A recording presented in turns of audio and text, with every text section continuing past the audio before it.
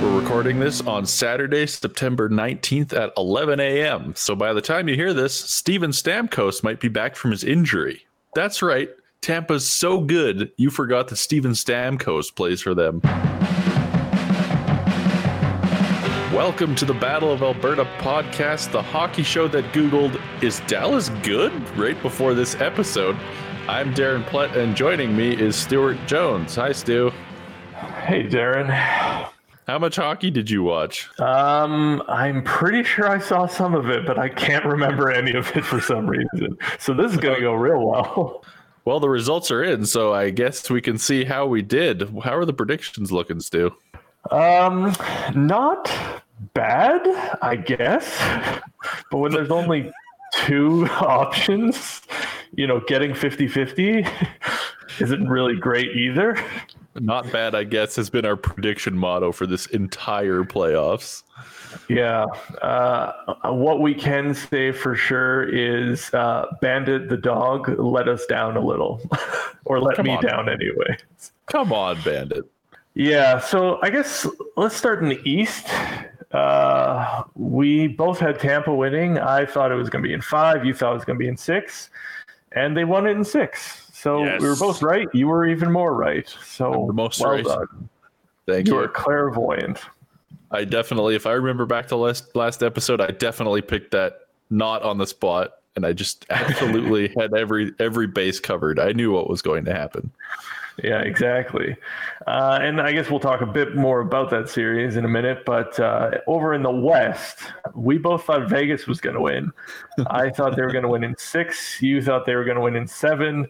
Dallas surprised us on multiple fronts and ended up beating Vegas in only 5 games. Well, it's sort of embarrassing for us, but it's got to be more embarrassing for Vegas, I guess.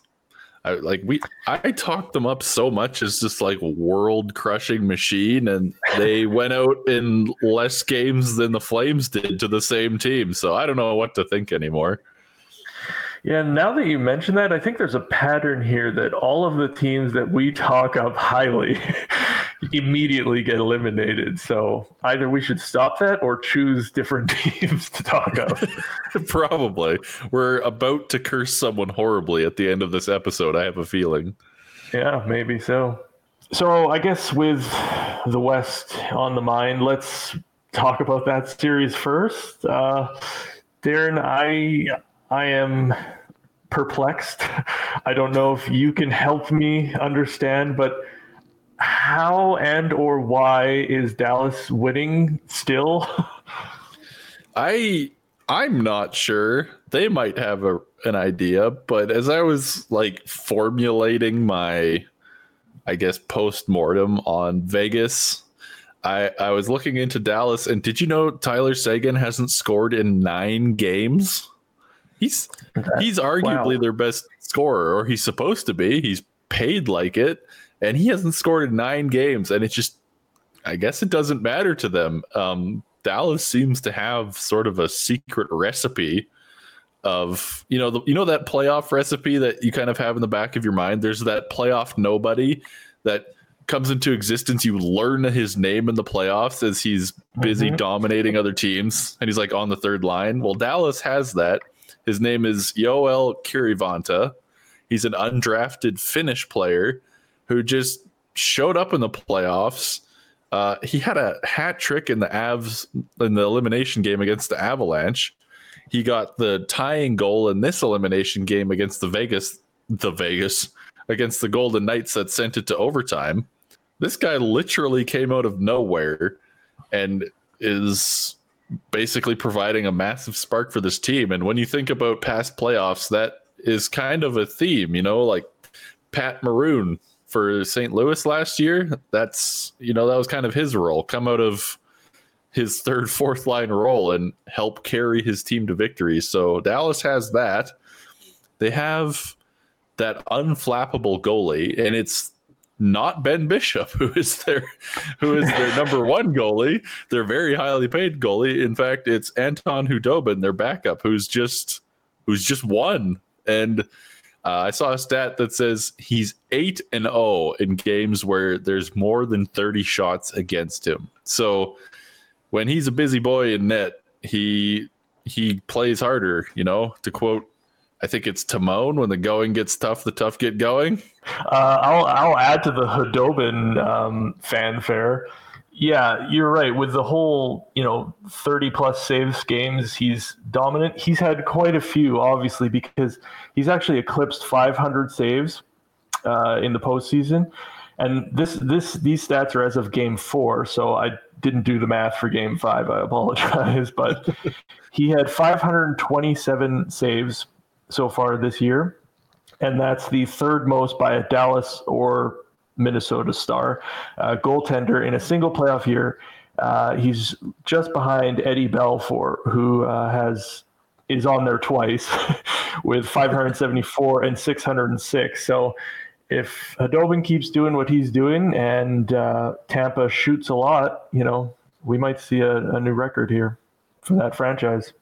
Yeah, normally when you hear that a team's backup goalie is, starting for them in the playoffs, you think, oh, good, they're vulnerable. But that has not been the case with Hudobin. He's been a brick wall for Dallas and net, and I can attest watching, every game against Calgary, he looks every bit a starting goaltender. So I guess good for him. He's going to be a unrestricted free agent at the end of this year, like so many goalies, and I think he's put his name out there as someone who can really be valuable to a team. So he probably gonna get paid by somebody just thanks to this playoff run, essentially. So I guess Dallas is benefiting greatly off of that. And my other part of the recipe is they have that comeback mojo, which they had comeback overtime win against the Flames where they tied it up with 11 seconds left and then won in overtime. That hurt to say, but I got through it. They had a comeback overtime win against the Avalanche, and now they have one against the Golden Knights in the elimination game. They were down 2-0. They came back. Kiravanta tied it up, and then they won in overtime. So that's that X factor. I hate buzzwords like that, but I'm going to use it because it's available. They have that X factor of, that's something you can't really quantify, but they just keep coming back for some reason. It might be somebody in the room is really good at motivating them, or it might be the coach. I don't know, but they're never out of it. And for my part, I think it probably has to do with guys like Joe Pavelski and Corey Perry. They're veteran players who've seen a lot of playoff games, and they're still pretty good. I assume they provide lots of knowledge and leadership and a lot of gumption to the Stars. That's probably part of their secret mojo recipe, is those two guys, if I had to guess.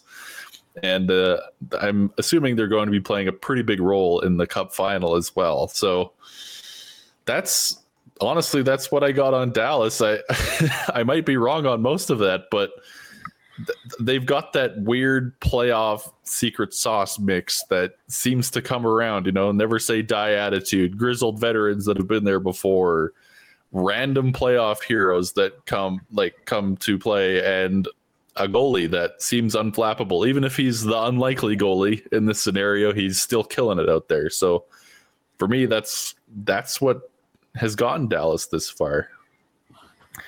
Yeah, so if I were to summarize, it is secondary scoring, unflappable backup goalie, and unwillingness to die even when you're behind.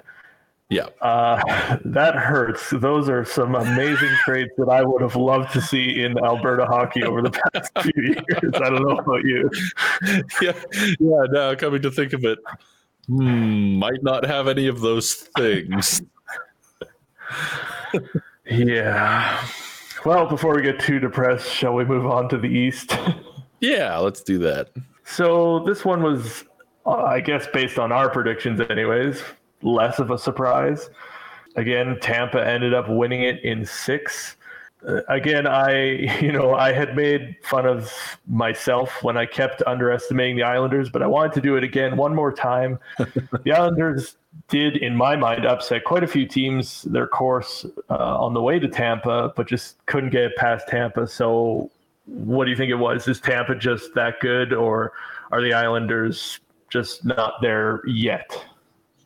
Well, I think it's both of those things. Tampa's just overwhelming at times. Like, they can be overwhelming. I don't think they are 100% of the time, but they have the talent to be, especially on offense. Like, when you look at their lines that are put together, they just have great offensive players all the way through, and some of them are excellent defensive forwards as well. And you kind of go down the roster and think, oh man, how are you supposed to stand up to that? And the Islanders did pretty well. Like, they did take 2 games from Tampa, and like you said, they beat some very good teams before they got there. But to me, the Islanders are the epitome of that underdog mentality, grit and grind team that shouldn't be there based on their talent. They have talented players like every team, but Tampa just has exponentially more so. And Barry Trotz, the coach of the Islanders, I think really helped them get there through that pack mentality, that underdog mentality, that scrape for everything you get. But to me, unless you're the 04 Flames, that eventually comes to an end. And I guess the 04 Flames didn't win the cup. I'm told it was definitely in. But there's very few teams that can have that mentality and get all the way and win. So that's what the Islanders were to me, and that's why they didn't make it. But the other reason they didn't make it is because they ran into Tampa. And like I said, they're deep. They're ridiculously talented.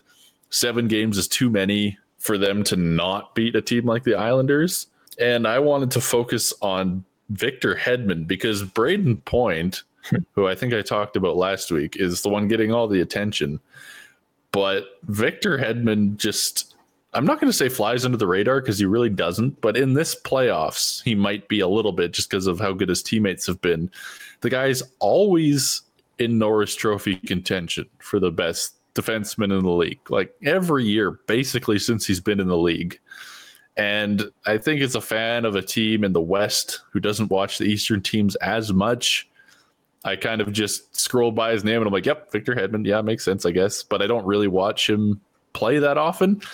And watching him play now, it makes perfect sense why he's always a Norris Trophy candidate. He's in these playoffs alone, he's got 15 points in 19 games as a defenseman.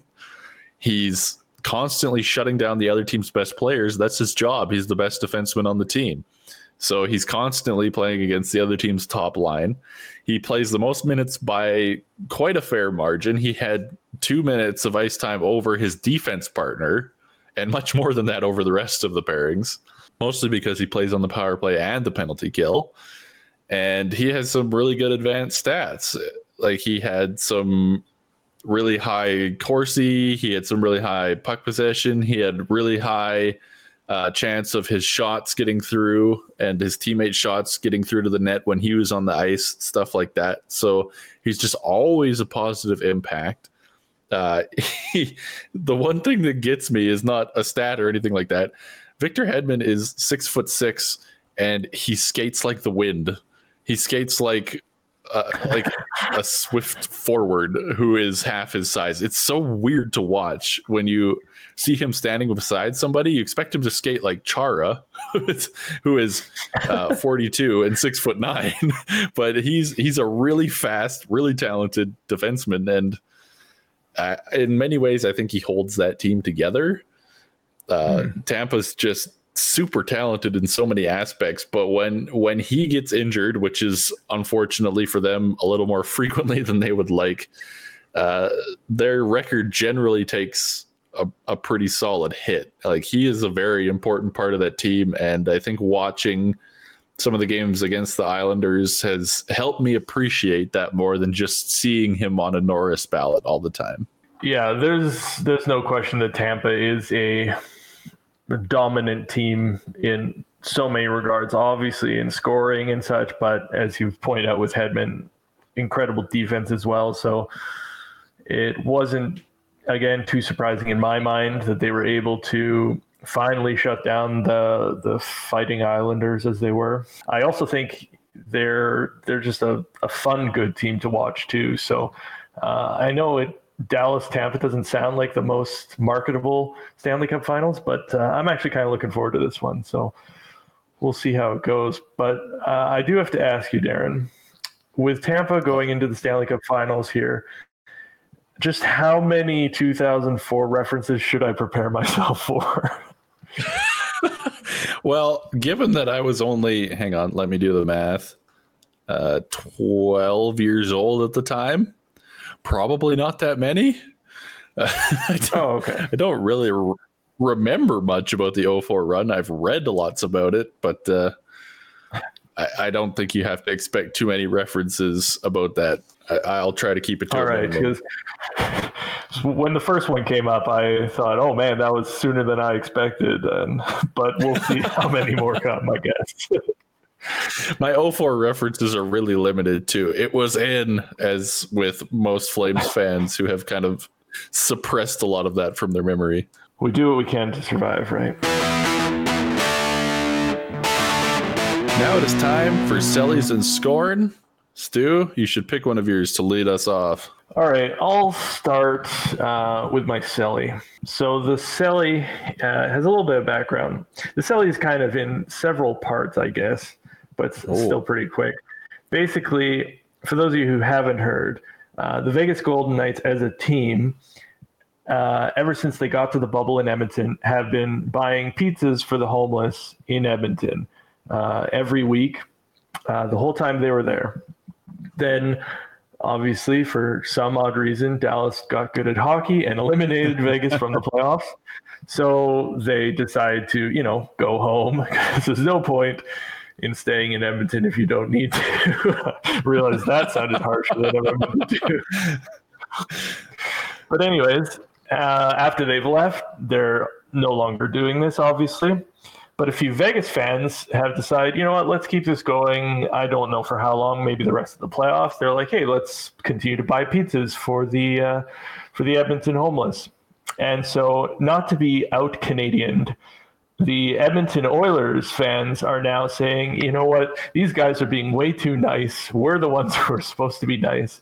So now they're setting up a system to start buying pizzas for the homeless in Vegas. I think that's just a really cool story of how a team does some really cool things, fairly under the radar. Obviously, every team has their initiatives and stuff that they advertise a lot of. This one was fairly under the radar. So really cool Selly there. The fans taking up the baton to continue it after the team left. Really cool there. And then more fans from another city. One could argue a rival city, although not exactly equal rivals. One from a rival city taking up the baton to help the other city out. So I thought that was really a cool story. So triple Selly for all those people involved. Imagine if the Oilers were as competitive as their fans are over charity. Like the Flames and Oilers fans had a bit of a charity battle earlier this year, if I remember correctly. And now Oilers fans saw another team's fans getting in on charity, and they thought, we can't let this stand. We have to beat that. I think that they should try to rub some of that off on the actual Oilers players. My Selly is actually also kind of a news story, I guess, for this podcast, but I rolled it into a Selly for convenience as well. Jeff Ward is officially the Flames head coach. He lost the interim tag. The Flames have hired him on as the actual head coach. A lot of people aren't treating this as a Selly in Calgary. I think there's a lot of grass is greener mentality where there was other head coaches available, and since they weren't in Calgary, they seemed like a lot better option. But I, for one, am fully on board with Jeff Ward. He took over the team in a really awful situation after they had to let go Bill Peters, and he took the team to a 24-15 record. That's good. That's a very basic stat that everyone can understand. 24 wins, 15 losses. That's very good. Apparently, according to all sources, the players absolutely love him. Milan Lucic, in particular, who played for him before in Boston, has very expressly spoken about how much he and the other players like Ward. Yeah, truth be told, I think Jeff Ward did make some mistakes in the playoffs, including pulling Talbot in the elimination game. But you have to look past that. That's the freshest memory we have of Jeff Ward as a coach, and I think that's a big reason why people aren't super on board with this. But again, he had a great record. The players love him. there were more experienced coaches available, but I think Jeff Ward knows this team, and now he actually gets a chance to have an off season to plan, to come back, to really mold this team after what I hope to be like an actual training camp.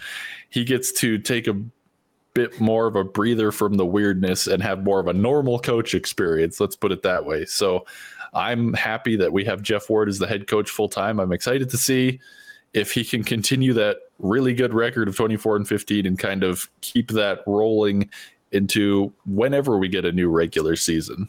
All right. Well, my scorn is pretty quick, and actually I kind of love this thing, but it's just a scorn because it's kind of a shake your head sort of thing. Basically, Barry Trotz caught a puck from the bench, and as he does in normal circumstances, threw it over the glass to the fans. But obviously, there's zero fans these days. So basically, he just threw the puck back to an empty bleacher, and it just dropped, and then made some guy have to go collect it, basically. So I just thought that was a funny story. I laughed. I loved it. I don't actually hate Barry Trotz for any reason because of this, but I wanted to share it anyway. So that's my score. Come on, Barry. Think before you toss pucks randomly. I saw that, and I couldn't decide whether he was doing it on purpose for a laugh or if it's just that much of a habit. It was very funny. My scorn is one that I think a lot of people around the league have, and I don't think I've talked about it before, or you might have, but it's a little bit fuzzy in my memory. But my scorn is for the puck over the glass penalty. It's not necessary. I haven't really hated it until now, and I'm not a big fan of Vegas or anything, but they took a puck over glass penalty in the elimination game in overtime. Undrafted rookie Zach Whitecloud, who's been a real good story for them this playoffs, he took the penalty. Just, it was an incidental play. He wasn't even really trying to clear the puck. He just kind of whacked at it, and it went over the glass.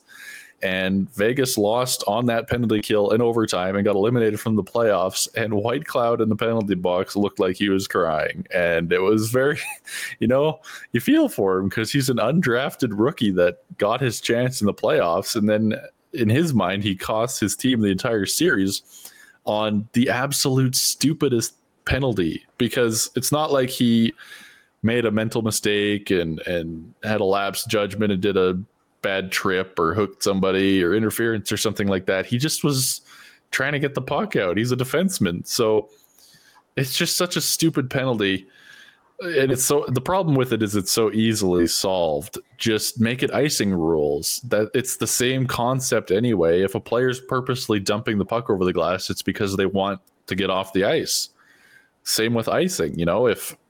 If that's the reason they're dumping the puck over the glass, then just make it so they don't get a change. The face-off's in their end, and you don't have to get a penalty from it. Because honestly, that really exposed just how bad that penalty is with that whole overtime situation. So that's my scorn. The puck over the glass penalty. Nobody likes it, and it's an easy fix, NHL. Okay, well, now is our last chance to redeem ourselves, I guess, in the predictions realm. We only have one shot at it, though, so high stakes. Tampa versus Dallas, Stanley Cup Finals. Darren, what do you think is going to happen here? Well, I'm going for the shock value pick first, I think. I'm taking Dallas in 6. They've been giant slayers up till now. They've taken down the Avs, who we've talked up like crazy. They've taken down Vegas, who we've talked up like crazy. Why not do the same to Tampa? Why not? They've made dispatching Vegas and Colorado look relatively easy. So Tampa, I think they can do the same. And this is just based off what Dallas has been doing. I know Tampa's great, but I refuse to pile on the praise and watch them get defeated by Dallas again. So Dallas and their weird underdog mojo and grizzled vets and non-existent Tyler Seguin, they're going to get that cup in 6 games. What do you think, Stu? Yeah, now that you present it like that, all the teams that we've talked up gets beat, and we've definitely talked up Tampa today, and as well as in other episodes too. So you might be right. Now, I should say before I state my prediction, though, that I have not conferred with Bandit. I believe he let me down last time, so I'm going on my own gut instinct. I do think it's going to be very close. I think it's going to 7 regardless, honestly. And I'm really hesitating on this now because, once you get to 7, anything can happen. I still think I'm going to go with Tampa. I think Dallas is amazing. They're going to fight back. They're going to make it very difficult. It's going to be a fun series to watch, I think. Again, like I said, not very marketable, but I'm going to enjoy it, and I think it's going to go the distance, but I think in the end, Tampa's going to win. So that's my view. We'll see what happens. If it makes you feel better, you have the entire Athletic staff, the Athletic being the sports article website that I read.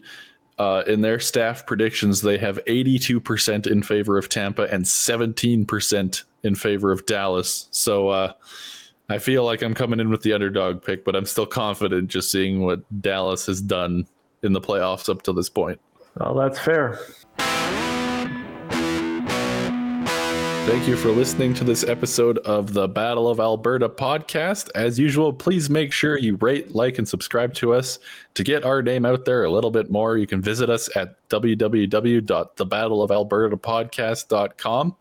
And we'll be back after the Stanley Cup final to let you know who won the Stanley Cup, just in case somehow you missed it. So thank you for listening. We'll see you next time.